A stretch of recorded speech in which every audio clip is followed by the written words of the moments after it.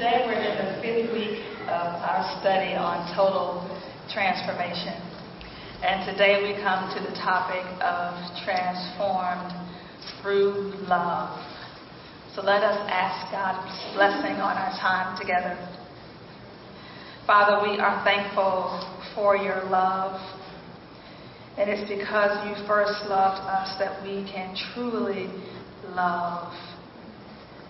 And Father, we thank you, Father, for your word that instructs us in how to live and how to love one another. And Lord, we just pray. We pray over this word that we're about to study. Lord, would you solidify your truth in our hearts, Lord, and would you clarify for us, Lord, what you call us to do, and would you give us the will to follow and to do what you've called us to. So, Father, we thank you for this time. It is truly a blessing to be able to come together as your body, to spend time together today. And we pray, Father, that this time will be fruitful and that it will bear fruit in our lives through what we learn here today. We thank you and commit all these things to you in Jesus' name. Amen. So as I said a minute ago, we've been in this series on total transformation. And last week, Drew talked to us about transformed through liberty. And as I was putting this series together and I was looking at the different topics that were jumping out at me, it seemed that Paul mentioned love in chapter 13, and he mentioned it again in 14. And so I wanted to wait until we talked about love to kind of bring all that together. So that's where we are today. And as we look at chapter 13, in chapter verses 1 through 7, he's just finished telling the church members at Rome that if they have any obligations to the governmental authorities, then they are to fulfill those obligations and pay what they owe. And beginning in verse 8, he begins to talk about how they are related to one another. So we're going to read in chapter 13, verses 8 through 10, and then in chapter 14, we'll read verse 15 through verse 20. So, chapter 13 of Romans is found on page 923.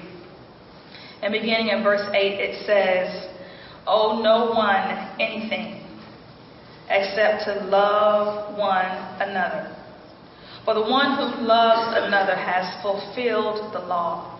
The commandments, you shall not commit adultery, you shall not murder, you shall not steal, you shall not covet, and any other commandment are summed up in this word: love your neighbor as yourself. Love does no wrong to a neighbor. Therefore, love is the fulfilling of the law." And then at the end of chapter 14, beginning at verse 15, it says, "If your brother or sister is being injured by what you eat, you are no longer walking in love. Do not let what you eat cause the ruin of one for whom Christ died. So do not let your good be spoken of as evil. For the kingdom of God is not food and drink, but righteousness and peace and joy in the Holy Spirit. The one who thus serves Christ is acceptable to God and has human approval. Let us then pursue what makes for peace and for mutual upbringing. Do not, for the sake of food, destroy the work of God." And this is the word of the Lord. So as I said in chapter 13, verses 8 through 10, Paul begins by talking about love and the relationship that the members of this church body are to have with one another. And he tells them that they are to owe nothing to each other except love. And unlike the other debts they may have with regard to the government, the debt that they have to one another to love one another is a debt that is really never fulfilled. It is an ongoing call to love one another. And the other thing about this love is that he says that this commandment fulfills all of the other ones. So, thou shalt not steal, thou shalt not murder, thou shalt not covet. All of those are summed up in this one commandment to love one another. And as I thought about that, I looked around and I looked at what I see sometimes. And I said, how is it that this love that he talks about can do that? How is it that it can sum up everything else? And I'm sure that, I love that what Paul does in this letter is that he talks to both the Gentiles and the Jews. And I'm sure as a Jewish Christian, their ears lit up when he said that, because they were so concerned with the law and the requirements of the law, even though they were now Christians. And he's saying that this one commandment sums up all of the others. And so as I thought about it, I said, what really is that? And as I looked deeper at the Greek, this word is one that we're probably all familiar with. And the form of it that's used in these verses is agapao, which we know probably we're more familiar with the cognate of it, which is agape. And there was a time about 10, 15, maybe 20 years ago when that's all you heard. Everybody went, agape, agape. We're supposed to agape one another. And that's what Paul is teaching about here. And it's a term that's rarely used in extra-biblical Greek, and that means it's rarely used outside of this biblical context. And I remember being taught that it was about, this word was about the unconditional love of God. And that is true. It is about the unconditional love that God has for us. But it's also about the love that we are called to have for one another. And what it really means is that it's to have a preference for, or to wish well to, or to regard the welfare of another. So what it means is how I feel about what concerns you, what your desires are summed up in this form of love that prefers what you need over what I need. And there's a second really interesting thing about this love. It's not a love that's a great emotionally driven love, although it may have some emotional contact with it, some emotional context with it. But the real thing is that it's a love that you choose to do. So this is a commandment that God gives us, and we choose to love each other in this way. And it's the same love, the same word is used in John 3:16 when the scripture says, "For God so loved the world that he gave his only begotten Son, that whosoever believeth in him should not perish but have everlasting life." That love, that sole love that God expressed, is the same kind of love that we are to have for one another. So the same way that love motivated God to do something on our behalf, even though it would be a great consequence for him, great pain and suffering for him, we are called to do the same thing for one another. And it really blew my mind as I thought about it. And I said, well, man, we're not doing that in so many ways. I'm not living that out and really preferring someone else's needs over my own. It's just not happening. And I thought about it and I said, there's two principles that really jumped out at me that I wanted to share with you. And one of them is this. When we love God and choose to love each other in the way that he commands, our relationship is transformed from one of preference to one of deference. When we love God and choose to love each other in the way that he commands, our relationship is transformed from one of preference to one of deference. And what deference is, it is an ingratiating regard for one another's wishes. And I would add one another's needs as well. And for me, everything comes back to what we do here on Sunday morning. because that's what I do, that's what my passion is. And so when I think about that concept, I can't help but think about how that applies to worship. And, when I look at us, when I look at congregations I've been a part of in other parts of the country, and when I look at other churches I'm not a part of, it seems like we come to church on Sunday morning, when we come together, like we come into a restaurant. And so we come like we can order what, I want that type of song, and I want us to worship in that way, and that's what I want because that's what speaks to me. And I just want to say, newsflash, it's not Burger King. You don't get to have it your way. That's not what it's about. And it's not why God gave us to one another. He gave us to one another to be in a relationship with one another and to care for one another's needs.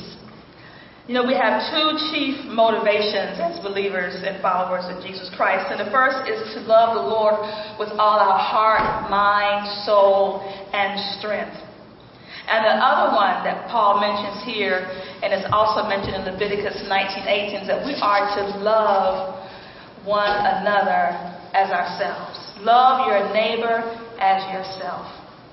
And I thought about that. I said, man, what does that really mean? And for me, it means that I'm supposed to love you as though I was loving me. I'm supposed to care about you and your needs and your wants as though I was caring for my very own. That just absolutely blew my mind. Because that's what God wants us to do. That's not only what He wants us to do, that's what He commands us to do.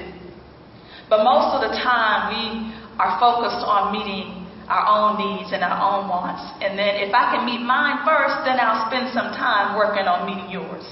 But mine take priority. And that's not what honors God.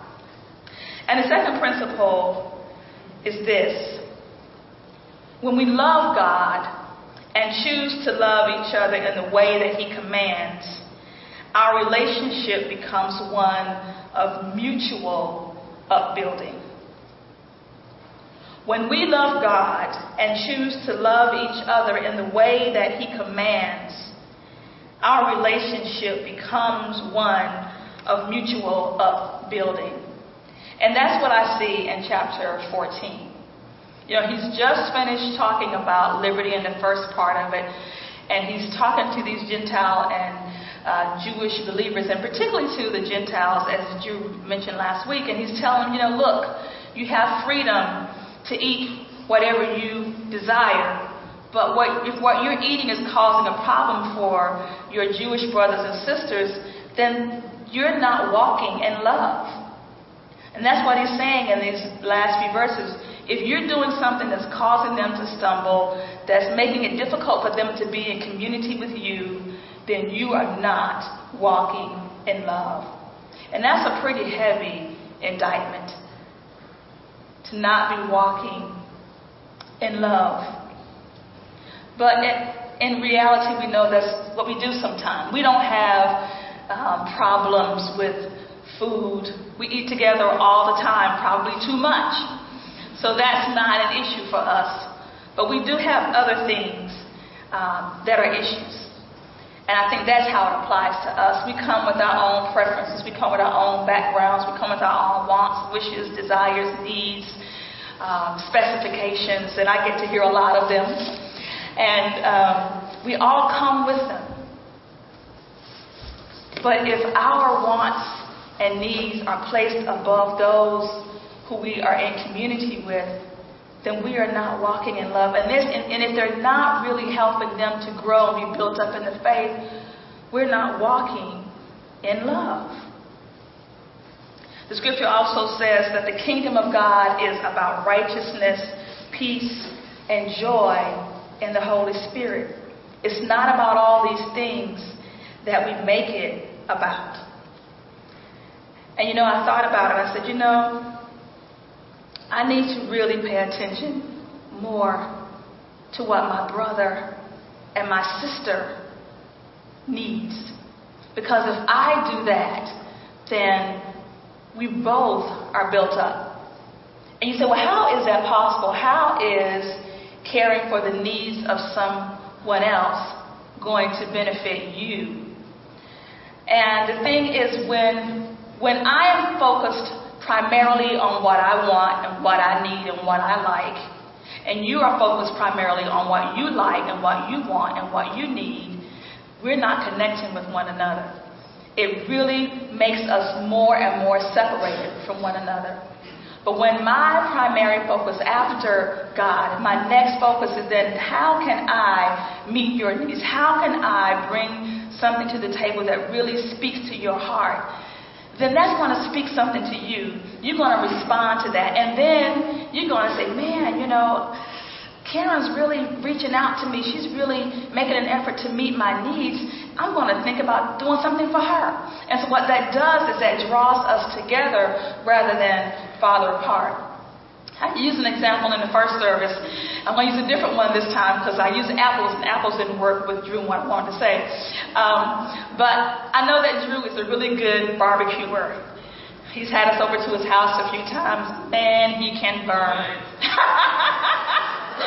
And so let's just say that I'm at the market and I see this piece of lamb on sale, and he made this great lamb for us. It was awesome. And I said, man, I know Drew likes this and it's on sale. I think I'm going to pick it up for him. And I said, Drew, I saw this and I know you like to grill. So I thought, man, you would do something awesome with this. So I hope you and your family, enjoy it. And then maybe I'm out and I see something else. I see, they have these cedar planks on sale. And I know, he also likes seafood. And, you can do some salmon on that plank. And do you like seafood? Okay, good. I said, I'm going to pick up one. I don't think he has one. I'm going to pick this up for him. All right. I'm with you on that one. And I said, Drew, I've just been thinking, I saw this, man. I think, man, you'd like this. Or, I go by something and say, that spot needs a plant. I saw one down the street. I'm going to pick it up for them. And I just do these little things, just things that I just want to do because I want to enrich his life, his experience. And if I do that, Drew's going to say, man, Karen bought me that nice piece of meat. Maybe I'll give her some of it.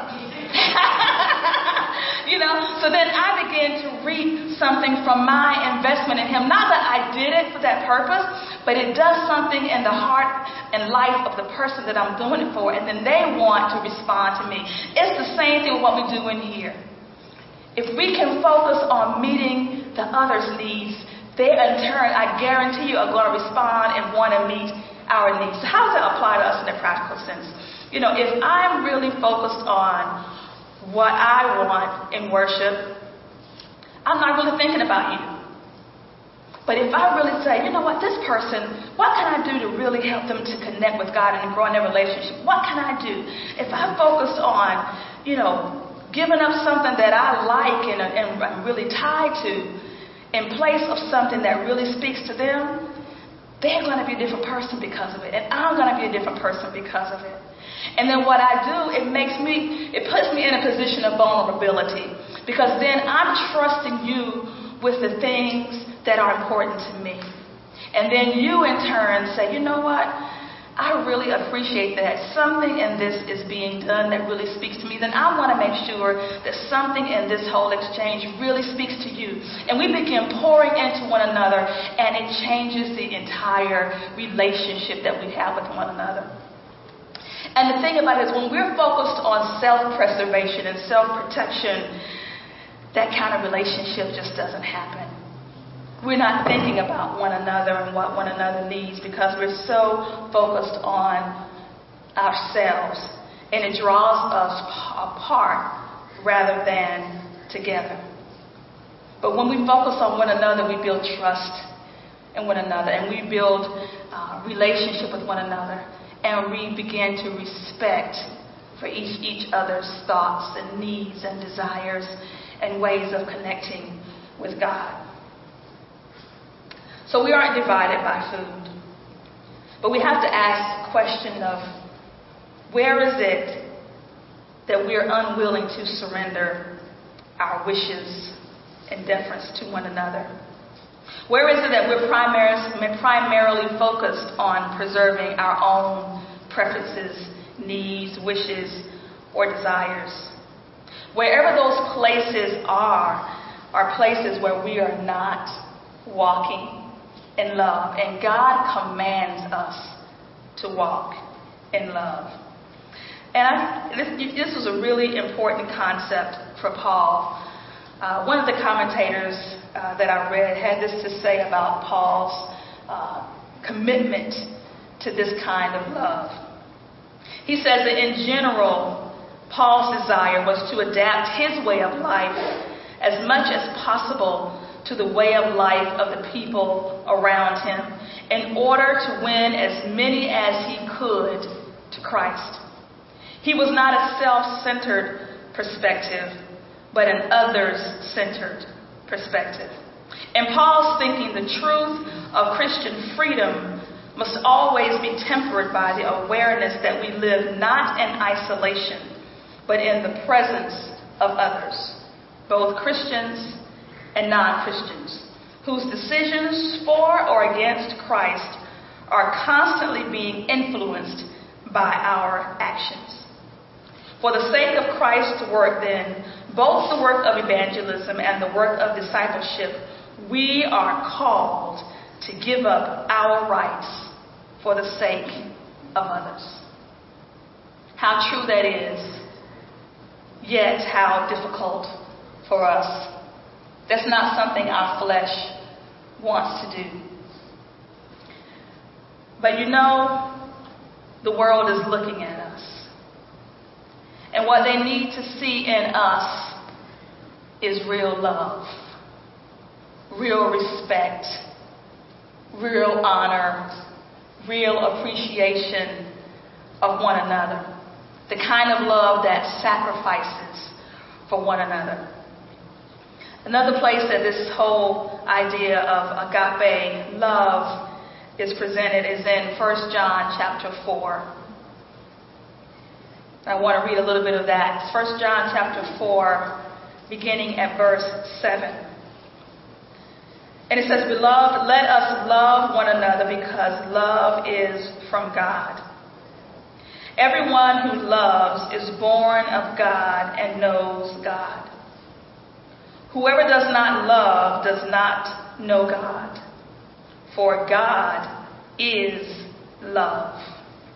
God's love was revealed among us in this way. God sent his only Son into the world so that we might live through him. In this is love. Not that we loved God, but that he loved us and sent his Son to be the atoning sacrifice for our sins. Beloved, since God loved us so much, we also ought to love one another. No one has ever seen God. If we love one another, God lives in us, and his love is perfected in us." As I said a minute ago, the world needs to see us love one another. Really love one another. We do really well at loving one another after we've taken care of ourselves. But what this love is, preferring you over me. There was a saying about 10 years ago, it's not about you. And each of us needs to say that to ourselves. It's not about me, but it's about that person that sits across the aisle from me, or who sits across the room from me, or who sits in the other service who I don't even have a connection really with. It's about that person. What can I do to make room for them? What can I do to make sure their needs are met? Do I trust God enough to believe that if I surrender my needs, my wants, my desires, and my preferences for theirs, that he will ensure that mine are met? Am I willing to trust this brother and this sister enough to make room for them? Am I willing? Because it is a commandment, but it's also a choice. And we're all called to make that choice. And I look at the world and I think, man, they must not see what they think love is supposed to be in us. They don't see us doing anything different than what they're doing. If we're really going to impact the world for Christ, if we're really going to build one another up and encourage one another and help one another to be all that Christ calls us to be, we have got to walk in love. And love requires a sacrifice. It just does. You can't love without sacrificing something. That's the model that we have in Jesus. He sacrificed it all for us. And he calls us to sacrifice for one another. For the one another that he loves and died for. That's the question that we have to answer. Are we going to love one another that way? Because if we don't, there's no real transformation. Because there's no real love. The challenge for us as Christians is to stop protecting what we love and begin protecting those whom God loves and whom we are commanded to love. I'll say that again. The challenge for us as Christians is to stop protecting what we love and begin protecting those whom God loves and whom we are commanded to love. You know, anytime I'm working on a sermon, there's always at some point some song that kind of comes to my mind, and this time was no different. Not a Christian song, but I think that it really captures what we're talking about here. And it's a song that has been recorded more than 100 times. And it was played in 1968 after Robert Kennedy was assassinated. Before he died, as he was in the hospital for 26 hours, they played this song on repetition as kind of a cry out that something needed to change. Our world was being turned upside down. And somebody said, what the world needs now is love, sweet love. It's the only thing that there's just too little of. What the world needs now is love, sweet love. No, not just for some, but for everyone. We live in a world today that is desperate to see real love lived out before them. Desperate for it. And we have the key. We have the key and we have the command. The question is, what are we going to do with it? We didn't talk about this, but in chapter 13, after the section that we read, Paul talks to them about the urgency that exists in them to now begin living out this love and living in accordance with biblical principles. So the time is now past, the night is over, the day is coming. And if he thought that then, how much more urgent is the call to us to live in love and to love one another as ourselves.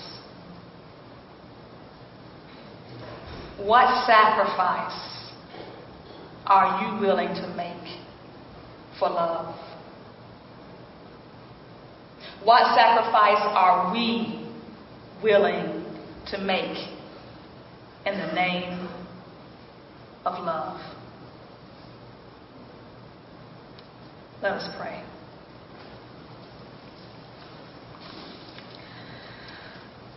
Father,